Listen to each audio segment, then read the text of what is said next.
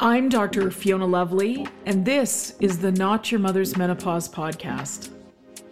I'm taking the taboos of menopause and perimenopause and bringing light to the dark. No bullshit, no shame. It's time for us to gain a new paradigm in female health, out with the old and in with the new, and I'm bringing fresh perspectives from someone in the arena. I've been practicing women's health for nearly 20 years, and I'm spilling the tea on what it means to live at midlife, knowing that the best is yet to come. I'm sharing my Gen X approach to living through this transition. Sassy, a bit sweary, and always honest. Tactical tips and instantly usable information is my aim. I hope to make you laugh and that you learn something new that helps you embrace the change. Together, we bring power to the peri. Onward to the podcast.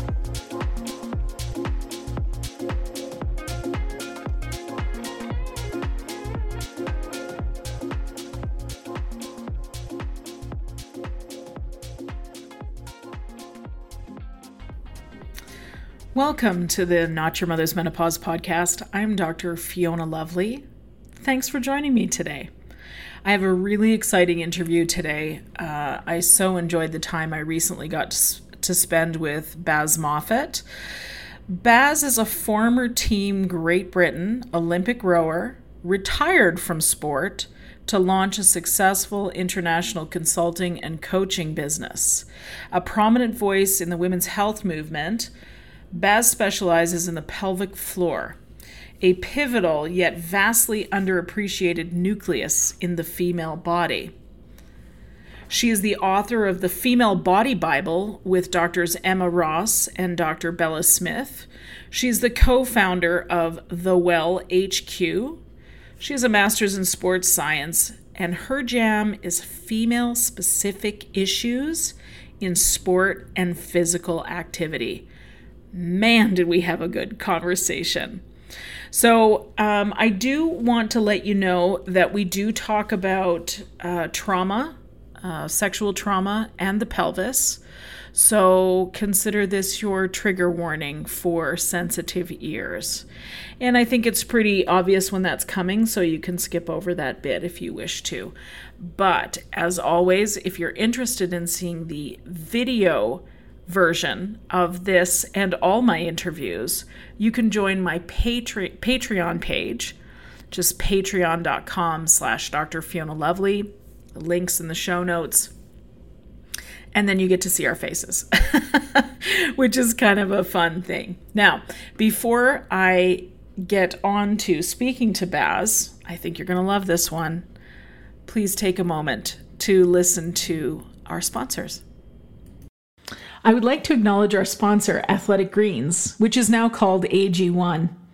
This is a vitamin, mineral, and probiotic greens drink. It helps me boost my energy and gives me the nutrients I need in case I don't get what I want and need in my diet for the day.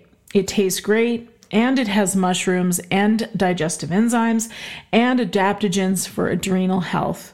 I take it once a day. It's truly an all-in-one supplement. If you would like to try AG, please visit athleticgreens.com/Fiona Lovely, and they'll send you a year's supply of liquid vitamin D3 with K2 and 5 free travel packs, which come in mighty handy for getting your AG on the go. Thanks, Athletic Greens, for sponsoring the Not Your Mother's Menopause podcast. All right. Welcome, Baz Moffat, to the Not Your Mother's Menopause podcast. I'm Dr. Fiona Lovely. Welcome. Thank you very much for having me. Well, I'm excited to talk to you today. Of course, we came to just know each other from a mutual friend who's Patty Hall. She says we have lots to talk about in common, and I think she knows our work well. So yeah, I'm sure she does. Yeah, she really does. She was very excited when she made the introduction. She sure was. So you and I got some magic to figure out together today. So let's do it. Let's talk women's health. So tell me about you, please. God, that's a big question. I won't waffle on for too long. But In a nutshell, my background is in sport. I've loved sport since the moment I came into this world. I made it onto the British rowing team in the women's 8 in my sort of late 20s, and then so that that was very much eyes on the prize, fully focused, driven. I know exactly where I want to be and how I'm going to do it. And I thought, oh, I've cracked it. I've cracked life. I know like how to achieve. I know what I want to be doing. Stopped rowing, went into personal training and fitness, loved it, loved coaching, and got married, had 2 kids, and it was incredible. It was I had 2 children, 2 very, very contrasting birthing experiences. The first one I approached like an athlete. So I approached it as in like, I'm great, I'm physically very capable, whatever I ask my body to do, it does, I'll be fine. And that was a car crash of a mindset to have. And like the effects of that, just that arrogance, like that arrogance was like, I had no ability to cope with like the physical pain that happened with my birth, with the birth of my first son. And it took me years to get over that. Had another child quite quickly, worked with a doula, we call it like in the UK, like a doula, and it was a kind of like a mother's support, if you like. And the contrast in the 2 birthing experience was extraordinary. And it was the first time in my life that I tapped into the power of being female and the power that your body can have if you allow it to do it. Like up until that stage, I told my body what it needed to do every step of the way. I hadn't really tapped into all this incredible power that it had. And I had this amazing birthing experience with my second son. And it was honestly at that moment where I was like, oh, I don't know how I'm going to do this, but like the female body is extraordinary and we need to know a lot more about that. And we need to not just access that in birth, but we need to access that in health and fitness, in sport. And that's what I kind of like, after Cooper was born, I was like, right, this is what I'm going to work out how to do. Beautiful. So how exactly do you do that on a daily basis? Yeah, how do I do that on a daily basis? So after having Cooper, I stayed within the world of fitness. I stayed within the world of personal training, but got very focused on pelvic health. So I kind of worked like with loads and loads of women, not just in that pre and postnatal phase, but menopausal women that were sporty, women that were high performing athletes, women that had experienced quite a lot of trauma in their lives. And I really, really adored it. But I knew that the conversations I was having on a day-to-day basis was like, this isn't okay. Like, this isn't okay that women are having to come to me to learn really, really basic stuff, like literally how to go to the toilet. Like, I'm like we should know this. Like, we shouldn't have to go and pay an expert to learn this. We shouldn't have to pay an expert to learn how to do a pelvic floor exercise. Like, this should just be part of what we know because we're women. And so I was like, someone needs to do a better job. I don't really see anyone else. There's lots of brilliant people out there working in their own little kind of populations, but I didn't see anyone doing it on a grand level. I was like, well, I'll give it a crack. And I hooked up with 2 other doctors who were absolutely fantastic in their field.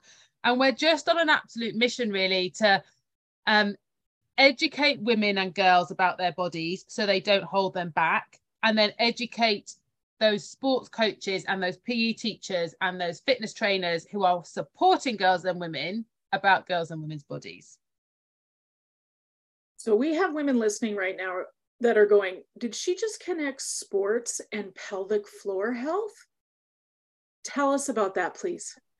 Yes. So did you know that sports people have higher prevalence rates of dysfunction than the normal population, which is not a usual statistic when it comes to the body. So if you look at anything else like muscle strength, power, cardiovascular health, like anything else, it's generally positively correlated with your levels of physical activity. So the more exercise you do, the healthier you are. Now, obviously, that there's a point where that doesn't happen, but most cases, our bodies are pretty respond brilliantly to physical activity. However, when it comes to pelvic health, that's not the case. And especially when you add into the mix being female, aging, so menopause, and children, and high impact sports, when you add impact at any level into that mix, the prevalence rates are really, really high. And we're talking 50, 60, 70% of a population who will be leaking during training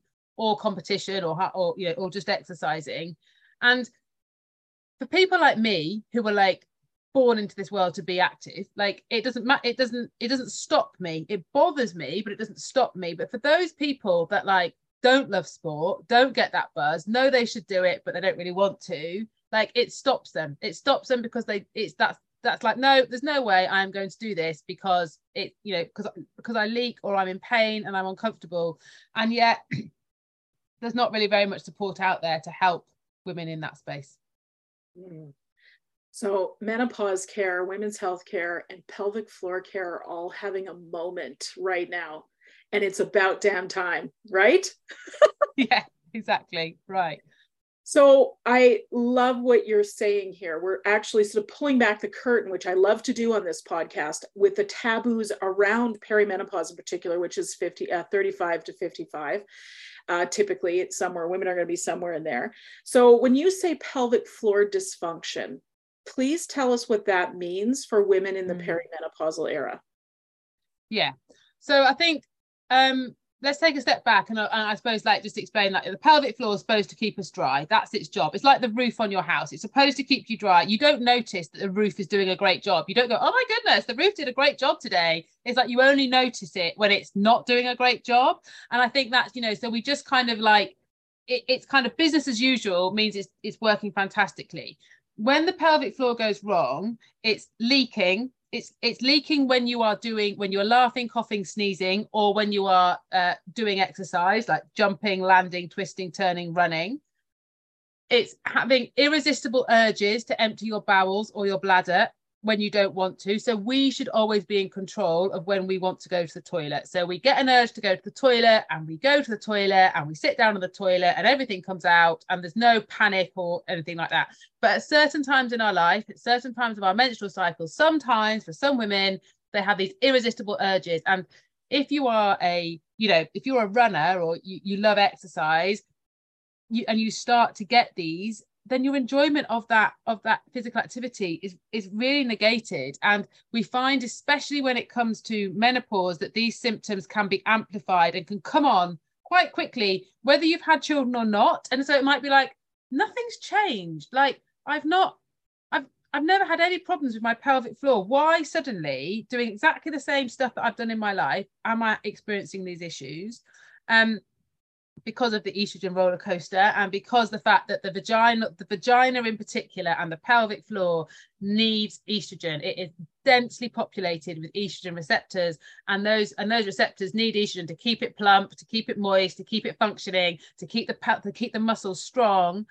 And if the estrogen isn't there, then that's why suddenly women will enter midlife and they will get pelvic floor dysfunction.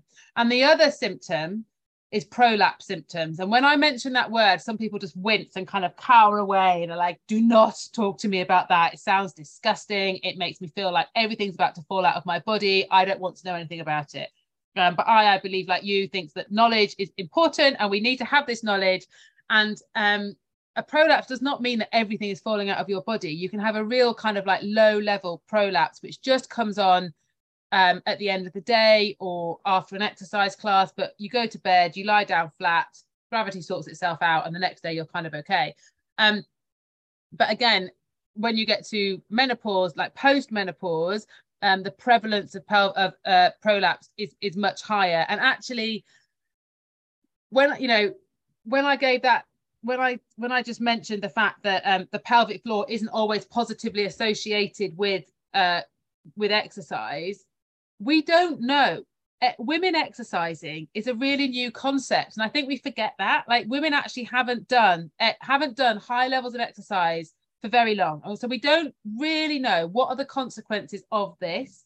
And I think that my prediction is that actually we're going to be doing a lot more preventative pelvic health work as opposed to reactionary pelvic health work. So we are going to be talking to our 20-year-olds who love CrossFit, who love training hard, who love competing, about the fact they need to be doing much more preventative work with their pelvic floor, because we are living for so long post-menopause without estrogen that we have to take better care of it if we are doing this high level of work.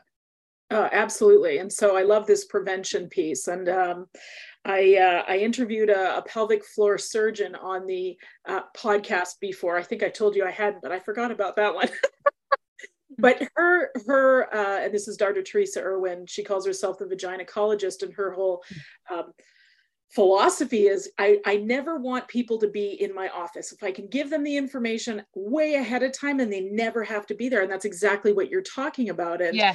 You hit on a couple of really, I think, big button topics, is that women historically didn't do that high level exercise, right? Number one. Number two, we've got a data gap in the research about what happens to a woman's body, especially considering all the hormonal cycles, et cetera, and or menopause, how we train differently, how our performances as the hormones wax and wane.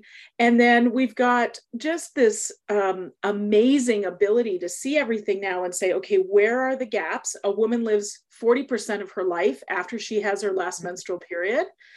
And, the other thing we have to remember is that women, maybe 100 years ago, we didn't live long past menopause. So there wasn't. No, I think the average age was 45. So we never even got there. So menopause in itself is a concept that's never even existed. Because, once we're done with having babies, like there's no, it's all right, job's done.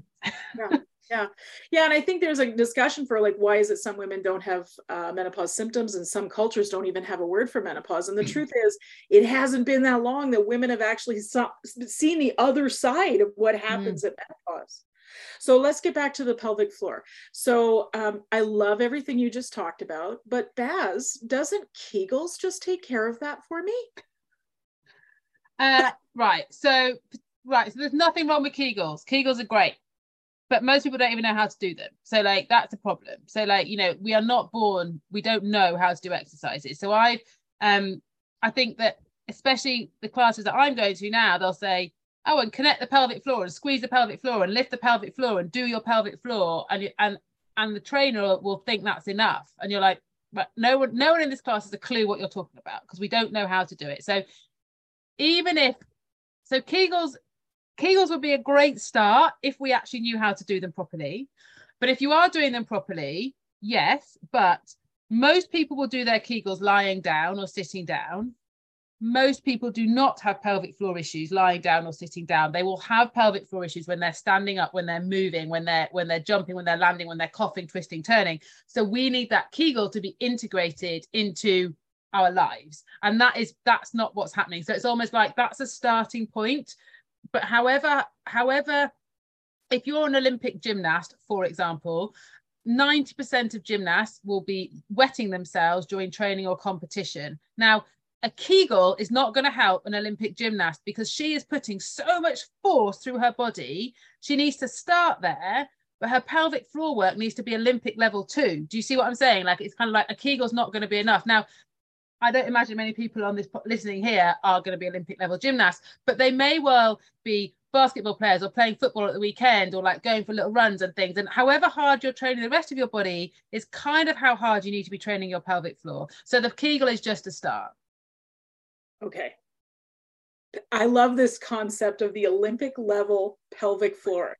Please tell me that's going to be your next book. Yeah, I would love that too. And I think that it's the, I've just literally, just before coming on a call with you, I've just been teaching 50 personal trainers on a Zoom about their pelvic floor. There was 25 guys, 25 women, and they worked for a big gym chain in the UK.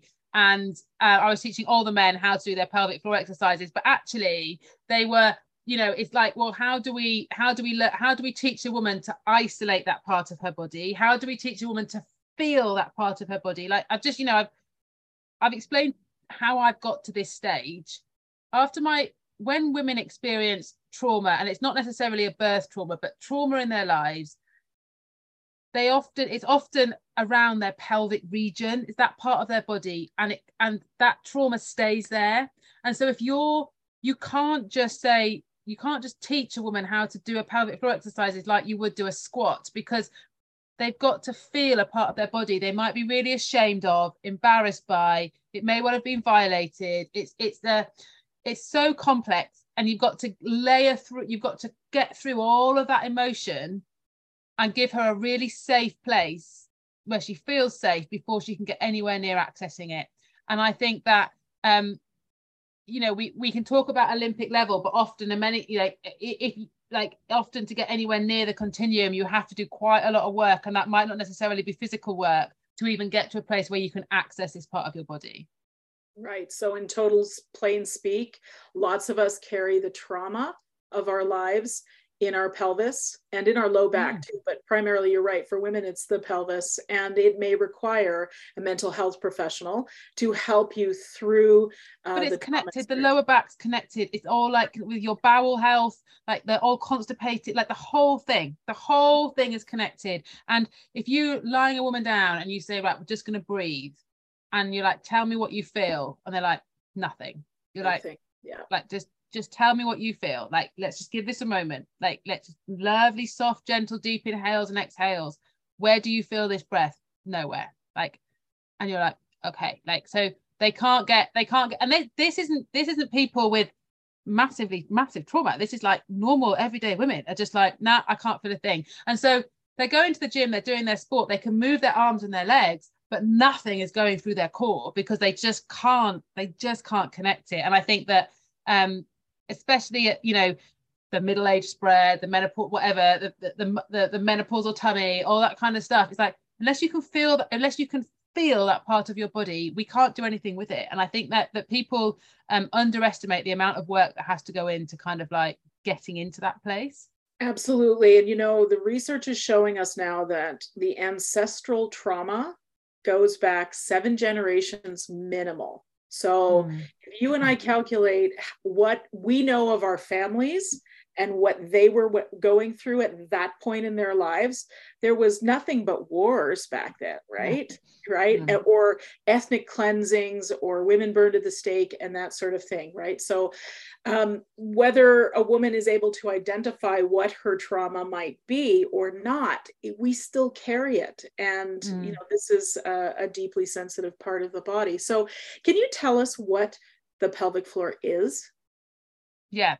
It's a group of muscles and ligaments. Like, that's it. Like on a you looked at it under a microscope, it would be exactly the same as any other sort of piece of connective tissue in your body. It attaches to your coccyx bone at the back and your pubic bone at the front, and it's like a hammock. So that's the best way of describing it. And it holds up the weight of the bowels at the back, the uterus in the middle, if you have one, if you haven't had a hysterectomy, and the bladder at the front. And the reason why it's a nice way to describe it is as a hammock, because when you visualize a hammock, that if someone got into a hammock, it would give, and if someone got out of a hammock, it would come up. And that's what the pelvic floor is. It works beautifully with the diaphragm. So as long as you've not closed it off and blocked it off and not doing anything with it, as you inhale, all your internal organs will descend, because the lungs are filling up with air, and the diaphragm flattens out.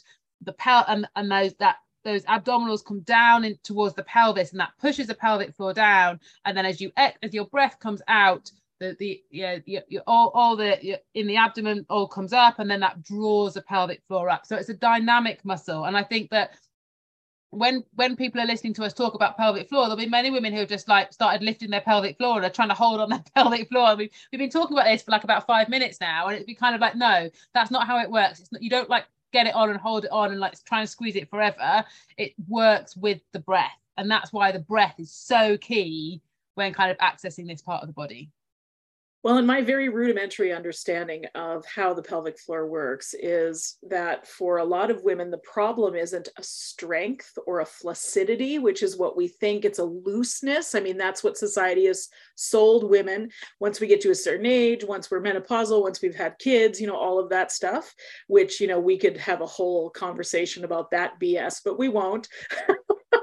It's more about muscle spasming and dysfunctioning, in which case, if you're just doing a Kegel squeeze, it's not really going to give you the same, it's not going to give you the outcome you think it is. Yeah, and this is a really interesting conversation because I don't want to scare anybody from doing harm to their pelvic floor by doing the wrong thing. So I think that it's very easy to kind of like talk about getting it wrong, or maybe you've got a tight pelvic floor, or maybe you've got a pelvic floor that's uncoordinated, and so like, it's really complex and confusing. Now, the biggest trauma to a pelvic floor is childbirth. Vaginal is labor and childbirth.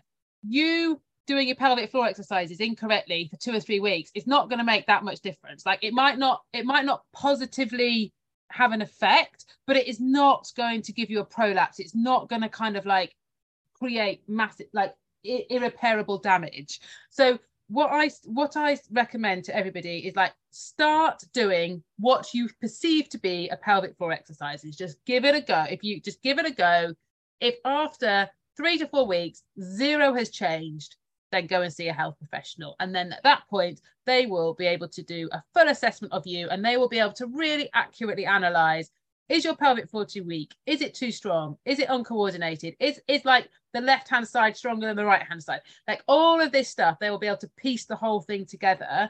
But if you know, I have worked with women who have a tight pelvic floor, they are leaking. So they're like, I must do more exercise. They keep squeezing, and they're doing hundreds of these Kegels every single day, and they do it for months and months and months. Then that's a problem. But if you just do it if you're doing like a set of 10, 20 exercises a day, after 2 or 3 weeks, you're like, yeah, that's not really improving. Okay, I'll go and see somebody. Like, it's fine. It's not a problem. They might say, God, you know what? You need to really work on relaxation. But that work you've done it's not childbirth. And I think that, you know, I work with women who have such little confidence about their bodies that scares them so much that they'll get it wrong. They do nothing, and actually doing nothing, they won't move at all. They won't do any exercise. They won't go to a gym. They're so worried about injuring themselves, doing heart, etc., that they just stop. And actually, our bodies are really good. They're resilient. They're not fragile. They're fragile. They can be fragile at certain times. But I think if then we have to have this belief that they're not going to break, then that we have to support them and be really positive about it. Yeah. Much coming to the surface, right? There's so much in society coming to the surface. It feels like it's coming through the female reproductive organs for whatever reason. But again, different conversation, different day. So tell me, is the pelvic floor involved in orgasm? Yes, it is involved with orgasm. So I've worked with women who really said that, like, since doing their pelvic floor, because they're connected to it and they can feel it, that actually they have much better orgasms and they're much more intense than they had done previously. And I don't know why. Like, I think there's lots of different theories as to why, and lots of people have kind of got their own take on it. Mine is that you're daily connecting to that part of your body, and it kind of like, and therefore the neural pathways are better connected. So for sure, like, people have reported that their sex life massively improves since they're doing their pelvic floor exercises. Oh, fantastic. I mean, anything that gets a better orgasm or multi-orgasms for a woman, I think is a good thing. Yeah. So the reason why you and I are here today is really to talk about a new baby you've just birthed. I know. Yeah, it's taken a lot longer than 9 months. I can tell you that much. It's called the Female Body Bible, and it has just been released in the last week. Is that correct? Correct. Yeah. Just over a week ago. Yeah. Fantastic. So everything that you've just talked about is in this book in some way. Is that correct? Totally. Fantastic. Yeah, it is. And I think that so I wrote it with 2 doctors, a academic doctor and a medical doctor. And it's called, the Female Body Bible. What we fundamentally believe is that there isn't a fix, there isn't an app, there isn't an exercise, there isn't one thing that everybody needs to know or do when it comes to female health. We're not at that place. We need to educate girls and women about everything to do with female health, and then allow them to make the decisions that are right for them. So this book covers a real breadth of topics, from everything that you'd imagine was in there. So from menstrual cycles, hormonal contraceptions, breast, pelvic health, all the things that happen exclusively to a woman's body, so all the life stages that we experience, but then all the things that happen differently inside a woman's body. So and it's all connected with sport and exercise. So nutrition, our relationship with food, how our bodies, how our hormones are really tightly linked with our carbohydrate intake, our injury risk. In the UK at the minute, all of our professional footballers are getting injured, and I think it's the same all around the world. And they're like, why is it? We've got a whole chapter on why are women like seems predisposed to be getting injured, and what can we do about it? Lots on concussion as well, like the gender gaps in concussion and subconcussion, how women respond to coaching differently to men. So a huge breadth of topics, but it's written in a really, really practical way with loads of great stories, all evidence-based. So it's fully referenced in the back, but the way it's written, it's a really easy read that's not gonna, you don't have to concentrate and take loads of notes. It should just kind of like be quite consumable. And we want our real belief is that women's bodies are holding them back right now, and we need to kind of like really help women understand their bodies so they don't hold them back, so they can be active and do the sport and physical activity that they want to be doing. Fantastic. So when you were writing this book, co-writing this book with your other co-writers, what was the thing that you learned perhaps in your research or in your writing that just blew your mind wide open? Oh, that's a really good question. I think it was the stuff on concussion. I think that really, really shocked us. I think that, you think you're a female health expert and you kind of like, you're doing all the female health bits, but then we started really exploring.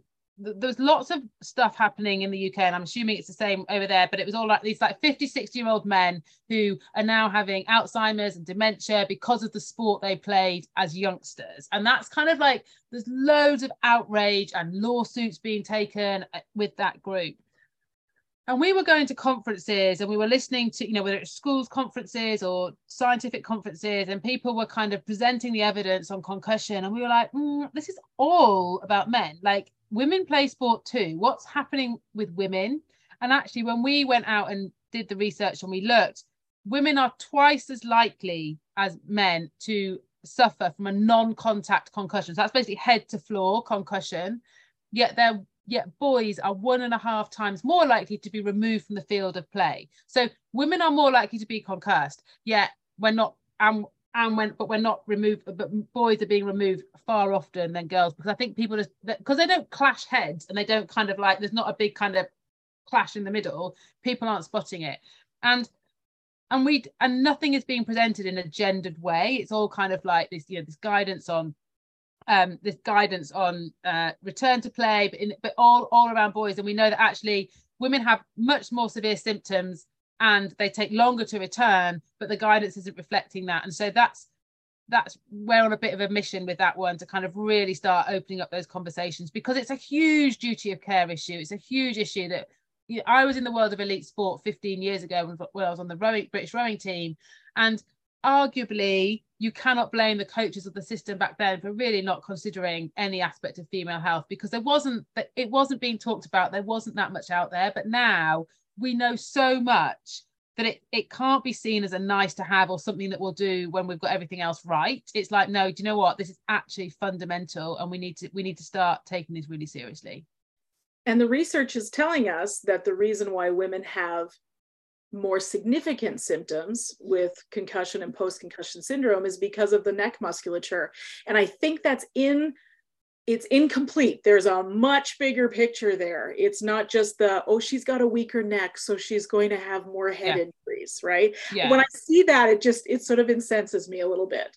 Yeah, I know. So no one really knows, because no one's, there's very little research, as you say, but it's something to do with the neck and the lighter head. So it's just like our heads whip faster. So they whip faster, so the brain moves more. And that is the working theory at the minute. It's the brain moves more inside. So that's why the trauma is more. And really interestingly, when estrogen has a protective effect on the head. So where you are in your menstrual cycle really affects the symptoms that you are experiencing. Yet if a physician doesn't know that, they won't ask. They won't say, where are you in your menstrual cycle? Because that's really going to affect how we return you to training and playing. Yeah, absolutely. And, you know, this is one of the things I do clinically is I work with young athletes and correcting TBI. So I know this one really well. And what was really interesting for me, I've been doing that work for 12 years now.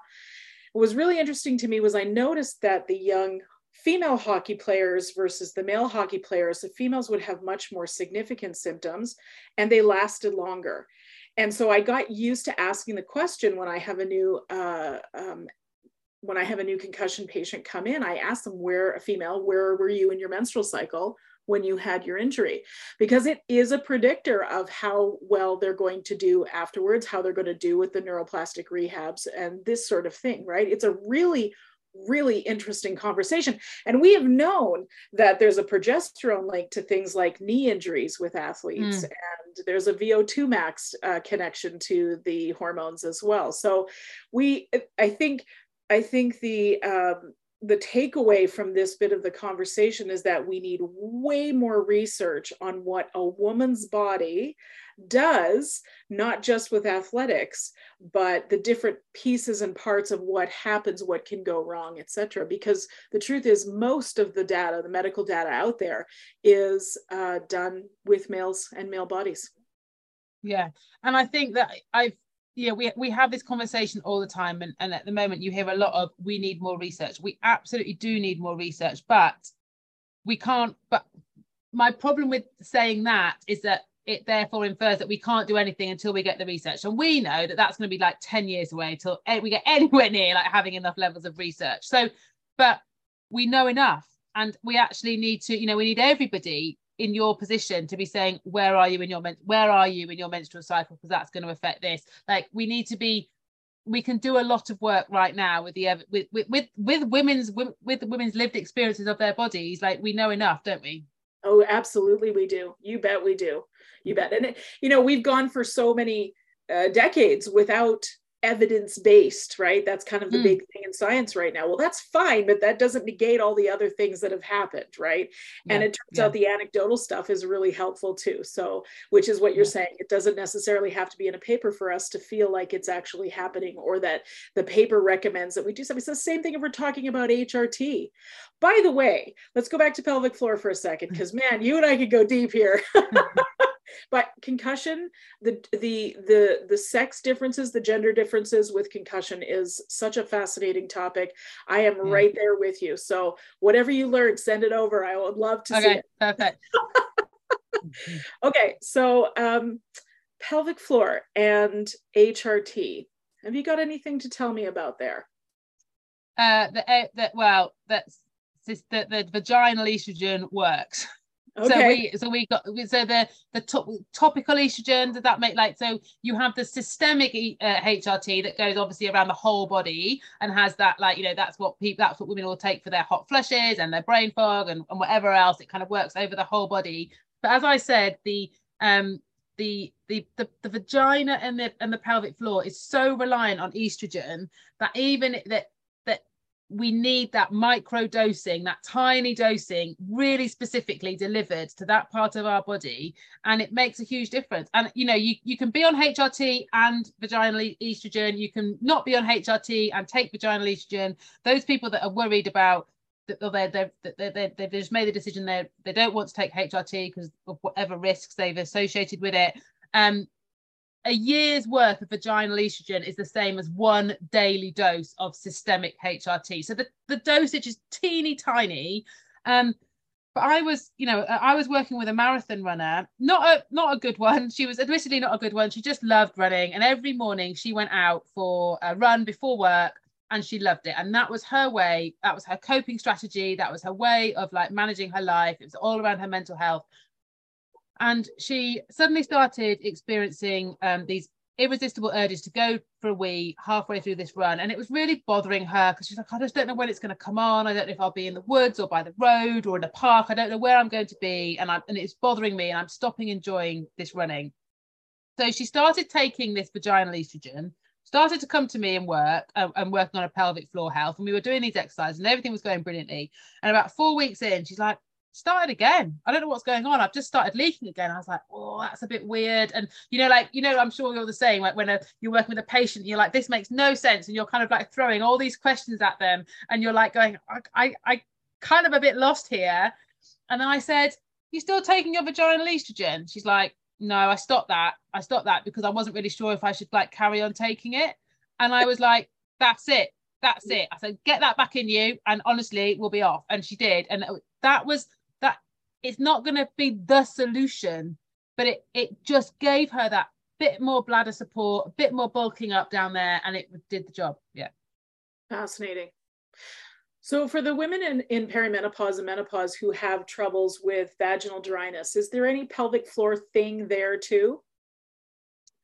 No, I mean, I think the vaginal estrogen is a thing there. I mean, I don't think that the vaginal, the itchiness and the dryness, I mean, I think for the pelvic floor work, it's all around the prolapse. It really helps with the prolapse symptoms and the stress incontinence, and the urge incontinence is different. So the urge incontinence is not always because of pelvic floor dysfunction, so to speak. That's more of a behavioral thing. And that's a kind of your body, the cue to your body to relax your pelvic floor is not working. So your body, you putting your key in the door, or you're seeing a toilet, that is what is cueing your pelvic floor to relax and let go, and you're not on the toilet yet. So that is more a behavioral management. You need to take control back, and there's different strategies in place to use with that. But with vaginal dryness and itchiness, there's lots of brilliant moisturizers, but you need to get the right ones that are like pH balanced with your vagina, not the ones that are kind of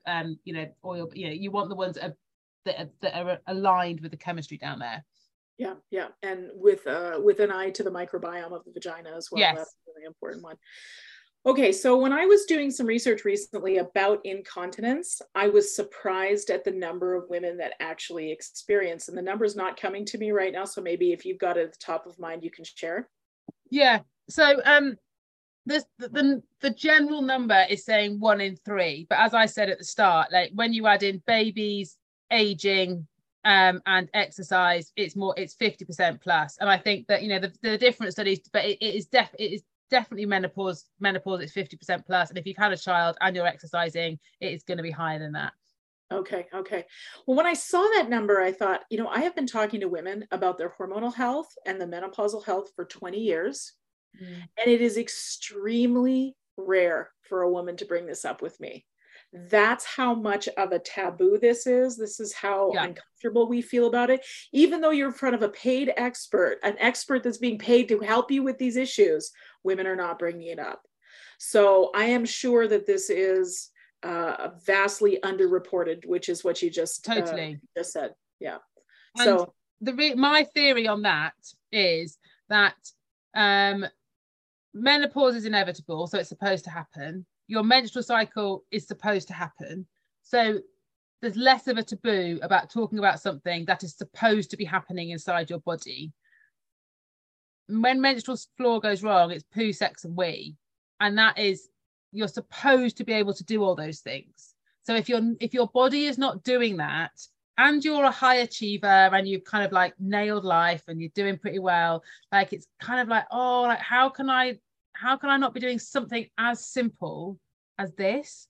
And it's a kind of like, oh yeah, so I think there's that. And I also think that people are absolutely petrified of what the solution might be. And they might be like, oh, they're going to tell me I need to go for surgery. It's like, well, and there's been a lot of horror stories about kind of like what happens in those situations. It's like, no one can force you to have surgery, and there are a lot more options. There are a lot more options than that.